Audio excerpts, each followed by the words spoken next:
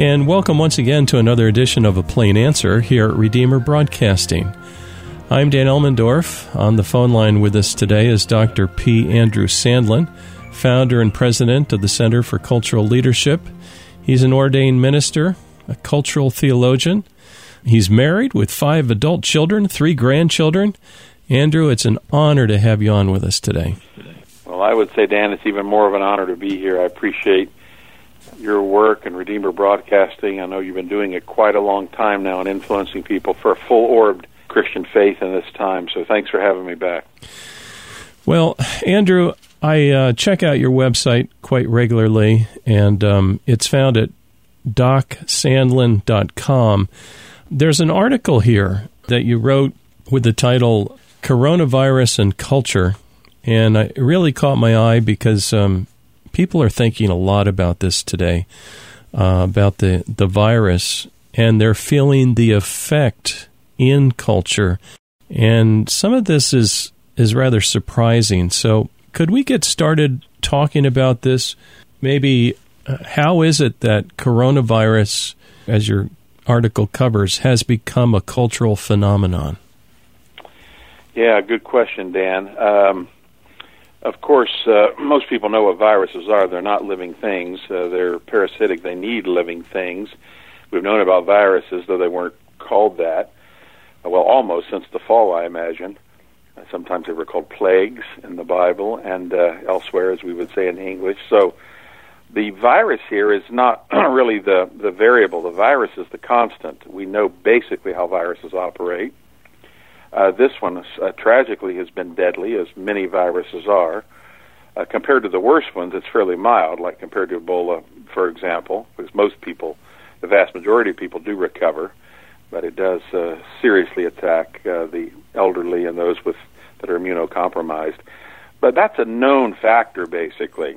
I mean, we don't know the specifics of this virus, specifically how it impacts people's lungs at every point. But we do know in general about viruses. But what is a little different this time is the human response, the cultural response. That's the variable, and so that's the cultural dimension. So in many ways, it's not so much the epidemiological and health dimension, not that it's unimportant. Of course it's important. But what's important to consider more and to ponder more, perhaps, is the cultural dimension and how people have responded to it. People have responded, particularly some people in authority have responded to this virus in ways virtually no one historically has.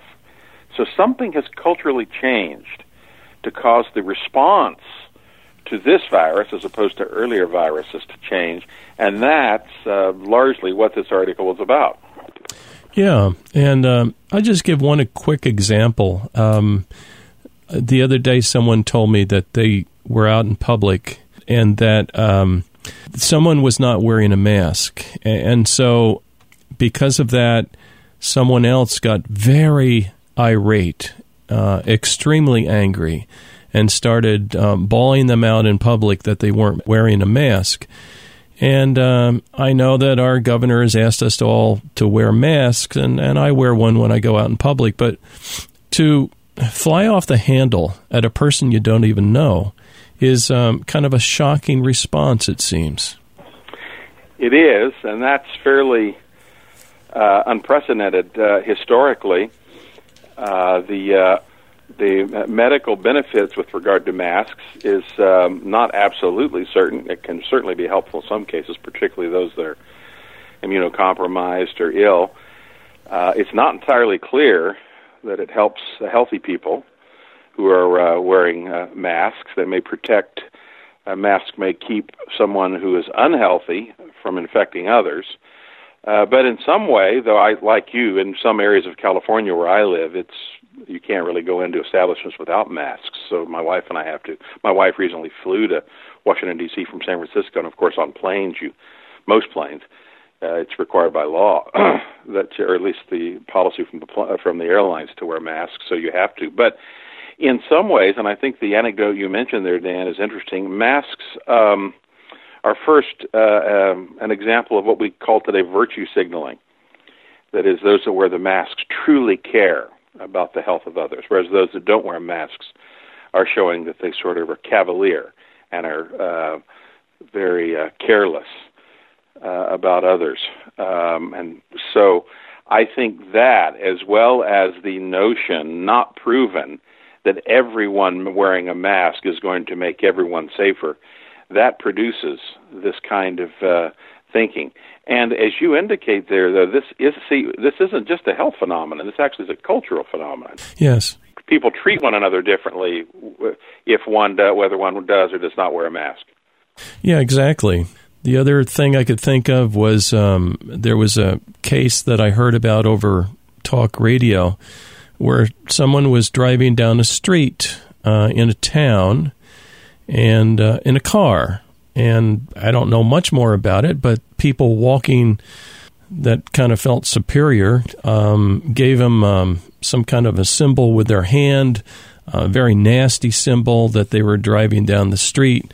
And these sort of things don't bode well for friendliness and for friendship, neighbors, and that sort of thing. No, they don't. That's another example of culture, society harming itself. A related issue, Dan, I'm sure this has happened many times in New York, is the sort of reporting and tattling that's going on. We know it quite well. My youngest daughter is a deputy sheriff in a neighboring county, and she said that to some of the calls and to report lack of observance of wearing masks and so on and not social distancing are amusing. About 2 weeks ago, they got a call from a lady who said, "I'm calling to report a man because he's walking on the sidewalk and coughing." And my daughter took the call, and she says, "Well, ma'am, there's nothing we can really do about that. I mean, it's not illegal to cough or be out on the sidewalk." But this notion that I guess one can see how that in severely dictatorial regimes and police states, one could turn into deliver recriminations against a neighbor just by reporting him to the police. It really is socially destructive, even at that level of simply reporting people and causing suspicion among neighbors. So this has brought out this scenario, and the responses have brought out the worst in a lot of people, tragically. Yes, and one of the follow-up items that some people want to do is have cell phones basically interconnected and warning each other and tracking each other, just severe public tracking. And I can tell you, if my cell phone starts to be used that way, I'm going to turn the thing off. Now, absolutely. Related to this, of course, what is our standard during times like this? Well, the standard's the same as in other times, and that is God's Word, His law. Well, interestingly enough, God's law in the Old Testament does provide the principle of quarantine. There's nothing wrong with quarantine. In fact, the Bible requires it, but it's a quarantine of those that are very sick. Right. And God lays down and establishes His guidelines for that. In fact, we don't have time now to go into detail, but if you'll study historically, one reason, tragically, that many of the Jews were hated is that during times of virus or plague, it was called at the time, they often would be much less sick, and it was thought that there were strange, satanic, evil reasons for that. But it wasn't. They followed the Old Testament quarantine laws, and therefore, by and large, the Jews were often healthier than the Gentiles in Gentile cultures. So the Word of God does speak in cases like this. But sadly, when you don't have objective standards, then everybody makes up his own laws, and that's kind of what happened. In fact, I think what we haven't talked about yet, Dan, and maybe you were going to ask it, perhaps I'm anticipating it, was the largely the government response to this, which by and large, your state, of course, New York, and Governor Cuomo, and out here Governor Newsom, has largely been flatly contra-biblical. Yes, and my concerns are run in many facets there. I'm very concerned about the government response. I know that there are civil magistrate, and we must honor them, respect them, but we do have a constitutional republic, and so there's this interaction, this dynamic that goes on where I'm a voter, and we have a stake in this this game. That's right. And we have established rights and privileges, and those rights flow from the fact that, well, it flows from the Christian faith if we go back to the Declaration of Independence and our Constitution. So I'm very concerned when we're seeing our constitutional rights run roughshod. Now, can you speak to this, Andrew? Today our guest is P. Andrew Sandlin. We're all concerned about life. In fact, we're more pro-life than either of the two governors. I'm sure of that. By far. But to raise up this thing of life, and it's very important, is that the only criterion by which we make cultural decisions? Boy, that's a great question. I've written about that. You're right. Life is vitally important. But life itself is not our ultimate standard. Of course, the Word of God is our ultimate standard. And we had, at one point, your own governor, Mayor Cuomo, said, we'll do something, even anything to protect one life. Right. That's not a biblical view. In fact, I would go so far as to say it's not life per se that we should be concerned about, but a particular kind of life. According to the Word of God, while the pro-life position, particularly protecting the unborn, is just a vital position, the Bible does, for example, support capital punishment in limited cases. So life itself is not an absolute standard. And I guess one fundamental point that you've really touched on several times there very well is we have to understand life within the context of a particular culture and other sort of requirements in the environment of the Word of God, which is to say, in this case, life should occur within the context of liberty, ordered liberty, individual liberty. So we've known this historically. This country was willing to sacrifice, this country alone was willing to sacrifice many thousands of lives of young men and a few young women in World War II to secure liberty. So it was not just life that was our main concern. Liberty also is a main concern, and in some cases, life is worth expending to defend liberty. And we've done that historically many times. Yes. Patrick Henry says, give me liberty or give me death. So sometimes death is preferable to a life without liberty. Yes.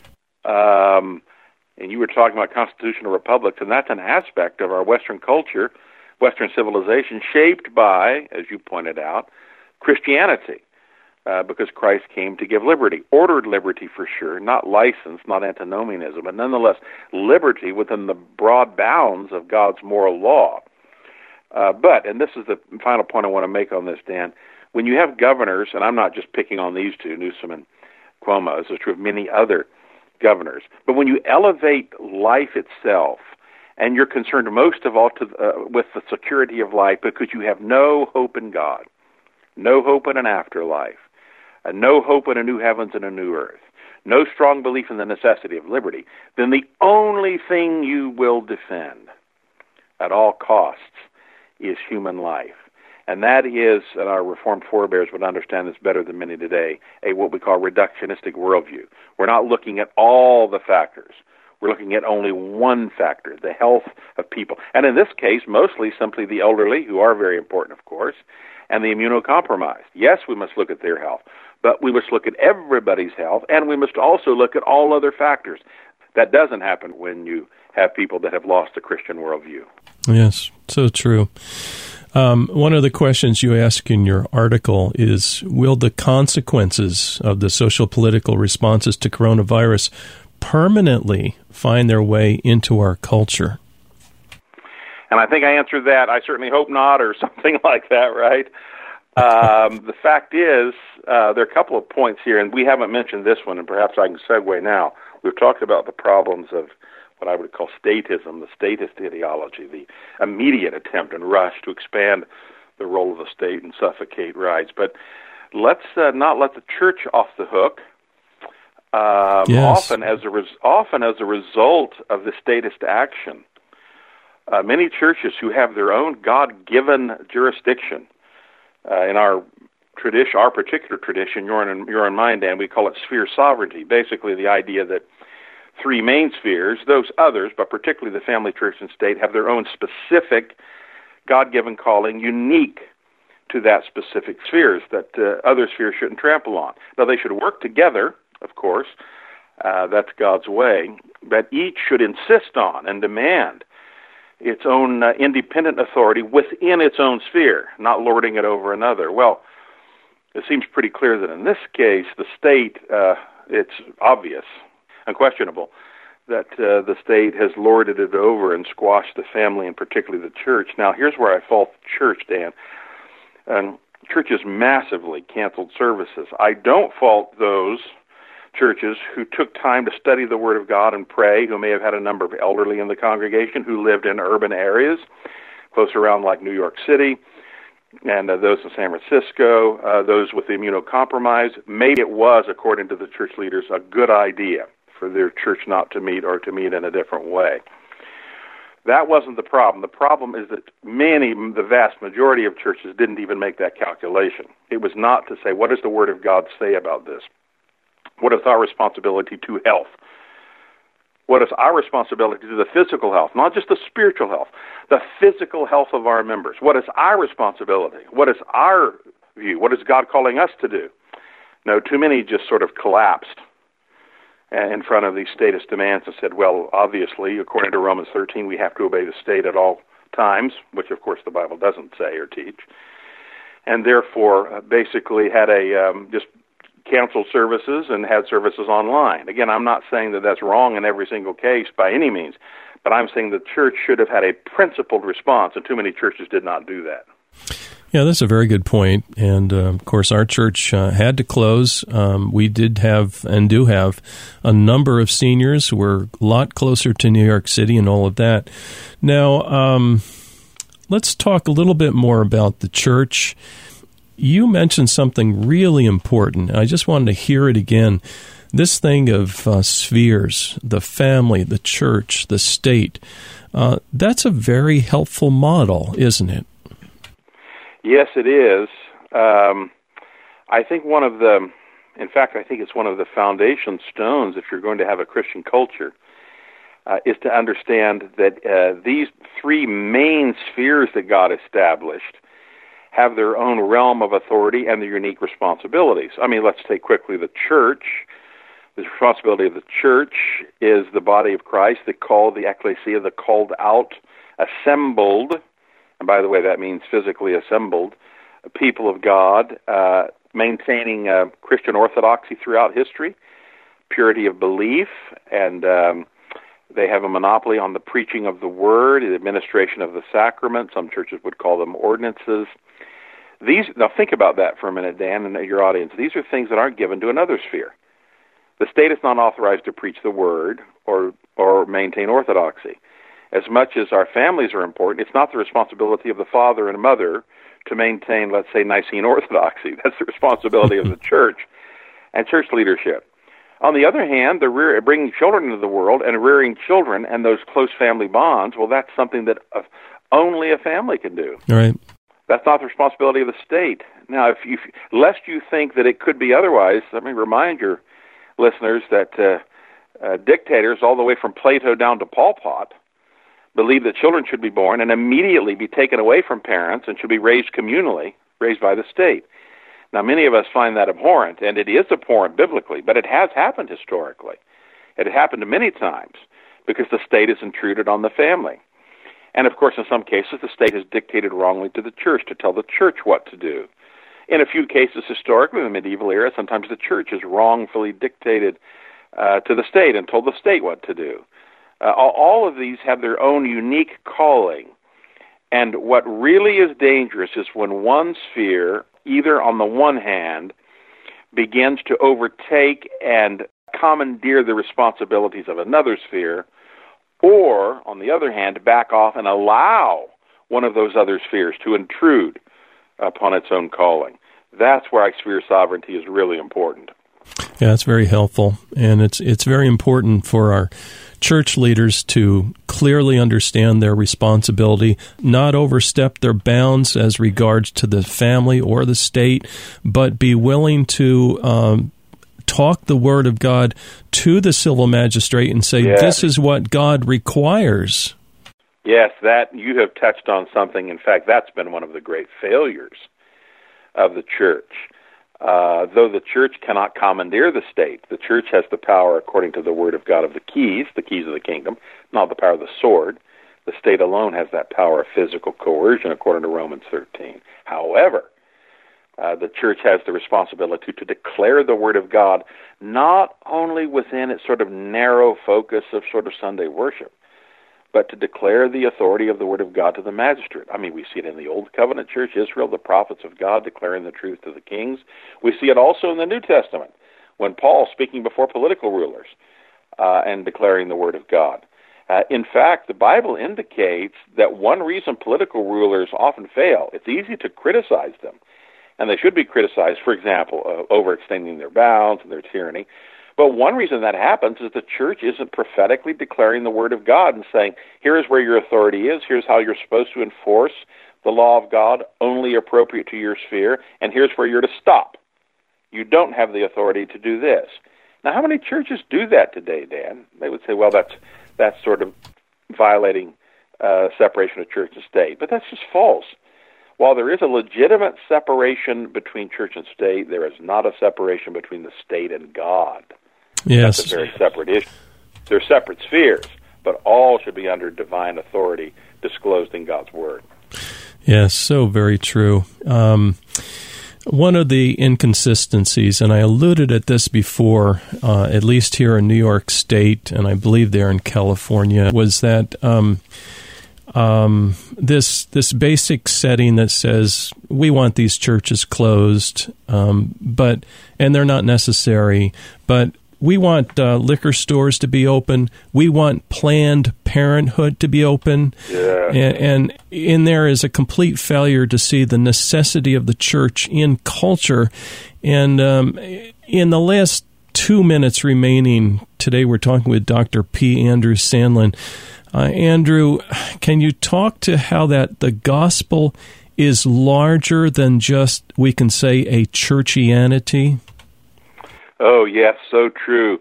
It's interesting. So the church was placed on the non-essential list, but of course pharmacies were placed on the essential list. Dan, that's not a health issue. That's a worldview issue, you see. That's not driven by health concerns. That's driven by a particular worldview. Yes. I think one of the main problems churches, and this is one thing I think I pointed out in the article to which you refer there, is for a long time churches have narrowed their focus to what you have wisely called churchianity. The message of Jesus died to take us to heaven, the message we need to read our Bible every day, and we need to pray, we need to live holy lives, and all of that is true. But the Bible doesn't only contain information, rather, only about those matters. The Bible is, the central theme of the Bible is the Lordship of Christ and the Kingdom of God. So the issue is pressing the Lordship of Christ in every single area of life, and it's not enough to say Jesus is Lord of the church.